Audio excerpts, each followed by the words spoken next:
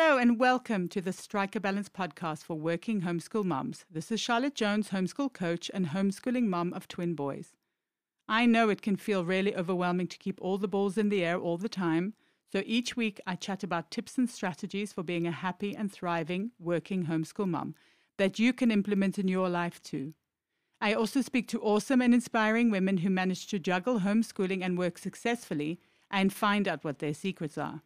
Be sure to check out my Working Homeschool Mom Magic Mindset Challenge in the show notes and sign up to my newsletter for lots of cool homeschool freebies. And if you ever need to chat, please book in a session with me. I'm so excited for you to be here, and I hope you'll get so much value out of this episode. So let's get started.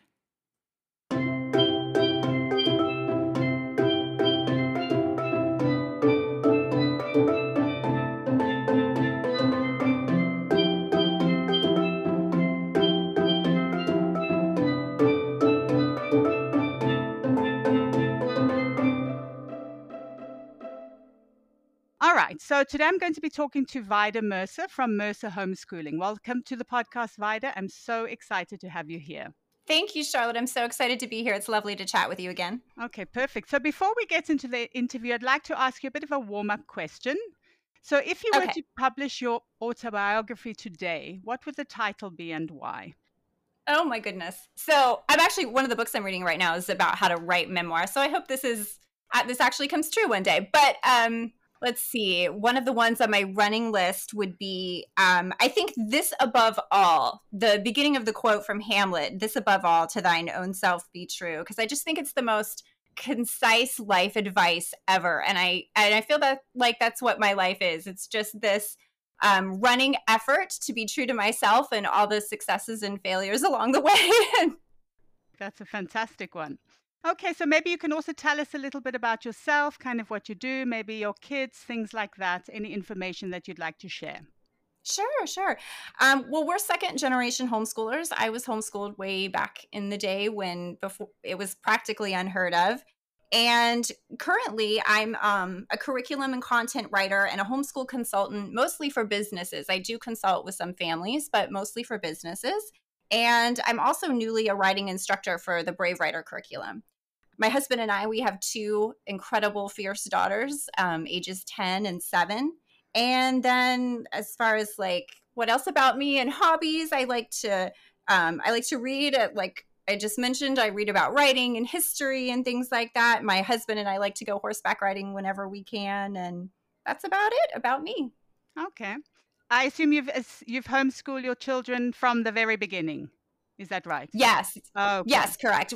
We always knew that's what we wanted to do. Okay. So obviously you were homeschooled. I assumed you had a really good experience, but are there any other reasons why you chose to homeschool? Well, I did. I had a really, really good experience, and my husband went more a traditional route with public school and private school, and he lived on different sides of the country, so he had lots of different experiences of all types in a more traditional setting, and wasn't happy with that, and just felt like his needs weren't met as well as they could have been. And so the combination of those two experiences, and we wanted to have our family together. We wanted to spend more time with our girls, and we wanted to give them educations that were really tailored to them. And so all of that led us to just know that we wanted to homeschool from the start. And what about being a working homeschool mom specifically? Sure. So previously, I was homeschooled all the way through to college. After college, I went into the legal field and I was a litigation paralegal. And then I quit that to be home. I was able to sort of segue that into being a transcriptionist from home when my oldest daughter was about 1. So I did that for a while, just sort of to contribute to, our family financially, and then started writing about homeschooling on the side and was able to make that transition in my career from doing transcription to then it being all about homeschooling and writing. Since our 10-year-old was about 1 is how long I've been working from home. And, I count that as homeschooling. We say we've homeschooled our children since birth. So it's not like we just feel like it's a lifestyle. And so we've been, in our opinion, homeschooling and working since that time. And it's always fantastic to be able to kind of combine your passion, obviously, and work together. I think it's always makes for a happy working environment, I would say. It is. It's very fulfilling to be able to work in a topic in an area that you believe in and you're passionate about. Absolutely. But obviously, we all have difficult times. And how do you kind of deal with that kind of those kinds of periods or those kinds of seasons? And have you ever wanted to quit homeschooling? Homeschooling, no. I've certainly wanted to quit certain aspects of jobs that I've had, but I've never necessarily wanted to quit homeschooling, but I have certainly felt the need to make changes or to take a break. So I definitely sympathize with it. I've known a lot of people who have gotten that far and they just, oh, we should just send them back to school. And it does get really frustrating and really hard sometimes. And it's where I feel like, you have to just take a breath and step back and take stock. And is it just a bad day or a bad week? Is this just maybe you're trying to make the wrong curriculum work for you and you need to make a change there? For me, just a time to really step back and assess what the issues are that are causing the frustration and where I can take control of it and make changes. Is this just it's just a phase that'll pass? And do I need to make a mindset adjustment? Is it something within myself that I have a bad attitude about? Or is this a real problem that I need to make a bigger change and make it work? Absolutely. And I think it also comes with experience. I've kind of noticed that as you get further into the homeschooling journey, you feel less afraid to kind of make changes as well, I think. Exactly. I believe so strongly in being open to that. I mean, I think that that's one of the biggest mistakes people make early on is that they pick their homeschooling style and they pick their curriculum and they set a schedule and then they feel locked into that. And even when something is working great, it's not going to work great forever. Your kids are going to change, you're going to change, your life is going to change, and eventually that thing that worked so great for you isn't going to work anymore. And it's just not. And if you're not open to like recognizing that and making the changes and adjustments when you need to, you're just going to try to continue to make something work that no longer serves you.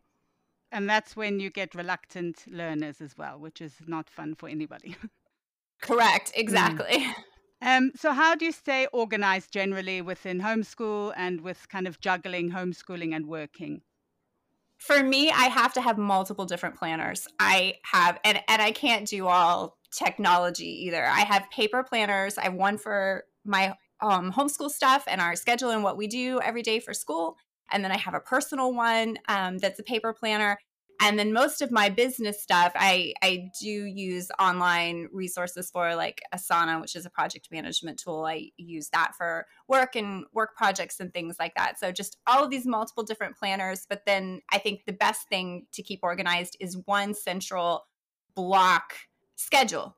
I use, Google Calendar. And to me, the most critical thing to getting everything done is to use block scheduling where everything has a time. And as long as everything has a time slot and I'm trying to do what it's time to do, then I'm managing to accomplish what I'm supposed to accomplish. So that's like the number one thing to keep me on track. And then it takes off the pressure, I guess, of having to achieve certain things within a day as well. If you do it within a Exactly. block, yeah. Yeah, because then if your block ends and you haven't accomplished the whole everything that needs to be done, then it goes to the next block and you've still moved forward and you still can cross that off your list for the day and feel accomplished and you know that you'll get back to it. And how you did mention a mindset before, and how important do you think mindset is for being a successful working homeschool mom? Oh, I think it's everything. I think it's everything. One of my favorite quotes is from Henry Ford, who said, whether you think you can or you think you can't, you're right. It's just, I think so much in life is all about our mindsets and how we look at it. Focusing on the things that you can control. It gets really frustrating to try to, whether it's, how a child acts out or, that the weather has ruined your plans. If you focus on just the things in your life that you can control and try to have a positive and flexible mindset, I think it just makes all the difference in the world. And one thing I love is being able to pass that on to our children really, really early on as well, I think. Yes, yes, a super valuable thing to pass on. Okay, so I think self-care is obviously important for all human beings, but what does that look like for you as a working homeschool mom?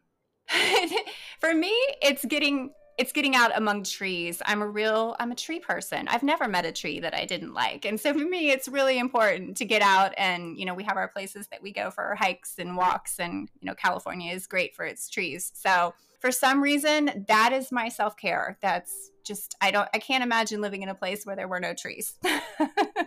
Aren't the really big, the redwoods are in California, aren't they? They are. I've been to see them. My husband took me for my birthday once, and they are incredible. Oh, God. I mean, obviously, I've just seen pictures, but oh my goodness, they're so spectacular. Really beautiful. It's unbelievable. Okay, so what does your schedule look like roughly? You did speak about block scheduling, but kind of also in terms of like your year schedule, what does that look like as well? We do take a summer break. We sort of follow a traditional school year of August. When I was a kid, we started school in September, but here nowadays they start in August. And so we kind of do the same thing. We start in August, and we do usually take a pretty extensive Christmas break, winter break. And then there's usually like a week in the fall and a week in the spring that we sort of take off to try to have a little breather in there. And then during the summer, we sort of do a light version of school. We don't just totally abandon it. I try to more unschool during the summer and still provide some of those enrichment activities and still do reading and maybe, a little bit of math to keep that going. But it's like light in the summer and focus more on outdoor activities and things like that. So that's sort of the year schedule. And then kind of a typical day, what would that look like? A typical day, I'm a morning person, and my husband leaves for work really early at 3:30 in the morning. So I get up at 3 to see him off out the door, and then I go back to bed when he leaves till about 5. 5 is my wake up time, and from 5 to 6 is my hour. Like, that's my hour, which is whatever I need it to be. Sometimes it's reading, sometimes it's sleeping in, whatever that is. It's whatever I need to be prepared for that day. I know that's my time. And then from 6 to 8 is my early work block. And because I'm a morning person, like that's when my brain is most on. And so I do like any heavy writing projects or research projects, anything like that I do during that time. From 8, it's back to the family stuff and, chores, cleanup, everybody dressed in breakfast. And by 9 or 9:30, we're sitting down to school. So from that point until lunchtime is school time. And my oldest, she's really independent. She's kind of in those middle school years now, and it's been really great. We've tried a lot of different things, and we found that a textbook approach works really well for her for math and grammar, the sort of writing mechanics. And so she really does a lot of that very independently. So we do the stuff, during those hours that we do together, which is history and science. I teach those to both children at the same time. So we explore those together. And then I work with my younger one on her math and her reading, help my older one out as needed. And then we have lunch and we sort of reset. And I've learned that if I don't do like a kitchen cleanup and a schoolwork cleanup at that time, then everything starts to fall apart. So we sort of tidy up and have lunch. And then the afternoon is whatever it needs to be. A lot of times it's more work or getting out to the park. And sometimes I'll just take my laptop with me and work there while they play and ride their scooters. Or, my husband gets off fairly early since he goes to work so early. So sometimes it's a family thing, and then dinner and bedtime and all of that. That's like a typical day.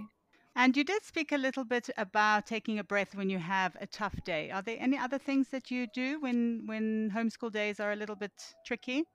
Yeah, it is just to step back from school. It depends on really what's causing the tough day. Is it me having a tough day? Is it one of the children? It's really to just give whoever that is what they need at that moment and to try to look at the big picture of like, what is it really going to accomplish to try to force it on a difficult day? And it's not really going to accomplish anything except being able to check that off in your planner that you did school that day, no matter what. And that's not really the goal, So we step back, we go outside or we play Minecraft or, we just do art projects. We just really acknowledge that, it's not working this day and we're going to try again tomorrow. And I think, like we said, that also comes a little bit with experience where you think, okay, one day is not going to make a huge difference. Taking a day off, for example, when people are not in the mood. Exactly. Yeah. And in fact, it can even make a really positive difference. You can I think sometimes cause a lot more harm than good by trying to make it work when it's not working. Oh, absolutely. Yes, I learned that very early on, I must be honest. Yes, me too. And what is your absolute favorite homeschooling resource and why? It is the basics. It is my whiteboard. So our dining room doubles as our schoolroom, but we try to still keep some semblance of a dining room. And so our whiteboard is framed in a frame to match our furniture. And it's up there on the dining room wall, just like somebody would have a painting up there. Between that and the little carousel on the table that holds all the pens and pencils and things, just those simple things, because those are the things that get used every single day, no matter what. And if somebody's starting out with homeschooling, because obviously it's usually a very scary time. So what do you think is the most important thing that they need to think about when they start out? I think that we kind of touched on it earlier about sort of an openness to change, having a flexible mindset going into it from the beginning. A lot of self-exploration of what is going to work for their family, not what their friend who is already homeschooling is doing, or the latest, curriculum that seems so great, but to really first dive into what their family needs and what they're hoping to get out of the experience and what their priorities are before you start to look at buying the curriculum and adopting, a particular homeschool style because it's the fashionable thing to do, and to just be very open to making changes as you go, and knowing that that's going to be a part of it. And that, like I said earlier, even if something seems great and is working, it doesn't mean it's going to work forever. In fact, it's probably not. So being open to making those changes when you recognize that needs to happen. I think, for example, Instagram and Pinterest can be very useful resources, but at the same time, if you use them to compare, they can be very detrimental. Definitely. Yeah, exactly. Yeah, you can get a lot of great ideas and a lot of inspiration, but you have to also be really careful with it that you don't compare. Yes. You have to be I like to say, be in the radical pursuit of what works for you and for your family, and not settle for less than that. Sure. Oh, I love that. Yes. Radical pursuit. Yes, that's fantastic. In terms of being a happy and thriving working homeschool mom specifically, what would be your number one piece of advice? My number one piece of advice, so you can tell I collect quotes too. That's another hobby of mine. I love Betty Friedan's quote that you can have it all, just not all at the same time. And I think that prioritizing is so important. You really can do it all. You just can't do it all at the same time. You have to, not everything can be equally important, because then you really honestly have no priorities. Everything is a priority. And that doesn't work. You have to sort of ruthlessly look at what you're allowing into your schedule and say, what is really adding value to my family and our lives? Do we really need all these extracurricular activities or these, social engagements, whether it's for the kids or for the parents, and say, let's just cut this down to the basics and the real priorities, and let's devote ourselves wholeheartedly to those things. And for me, that's the secret to thriving and happiness, is just to keep it simple and to not be trying to do all the things all the time. And you can switch that up. You can have a period of time where your focus is one thing, and then you can shift it to something else. It doesn't mean that those things just completely get dropped or go to the wayside. It just means that you have to pick carefully, or else you're just going to burn yourself out. Really good piece of advice. And finally, are you working on anything at the moment that you would like to share? And where can people find you online? Sure. I'm working on a project called Essential Homeschooling, which is sort of has to do with what I just spoke about, of learning how to prioritize what's essential to you in homeschooling and focusing on that to the exclusion of all the other things, all the noise, all the things that seem important but really aren't and are pulling your attention away, and how to sort of craft your homeschooling style around the essential. So I'm working on a series of resources and mini podcasts along that theme. How to find, real meaning and purpose out of pursuing the things that are of the highest value to you in your homeschool. Online, I can be found at mercerhomeschooling.com, and also Mercer Homeschooling on Facebook and Instagram. or on Twitter, I mostly use the handle at Vida_rights on Twitter. Okay, perfect. And I will obviously link all those in the show notes. Okay, thank you so much for all this wonderful advice. I think people are going to find a lot of value out of this. So thank you so much for your time. Thank you, Charlotte. I really hope you enjoyed the episode today. Drop me a DM on Instagram or post on the Working Homeschool Mom support group over on Facebook. And let me know what resonated the most with you. It would also be great if you could rate, review, and subscribe, or share the podcast with a working homeschool mom who might need it. Until next time, take care.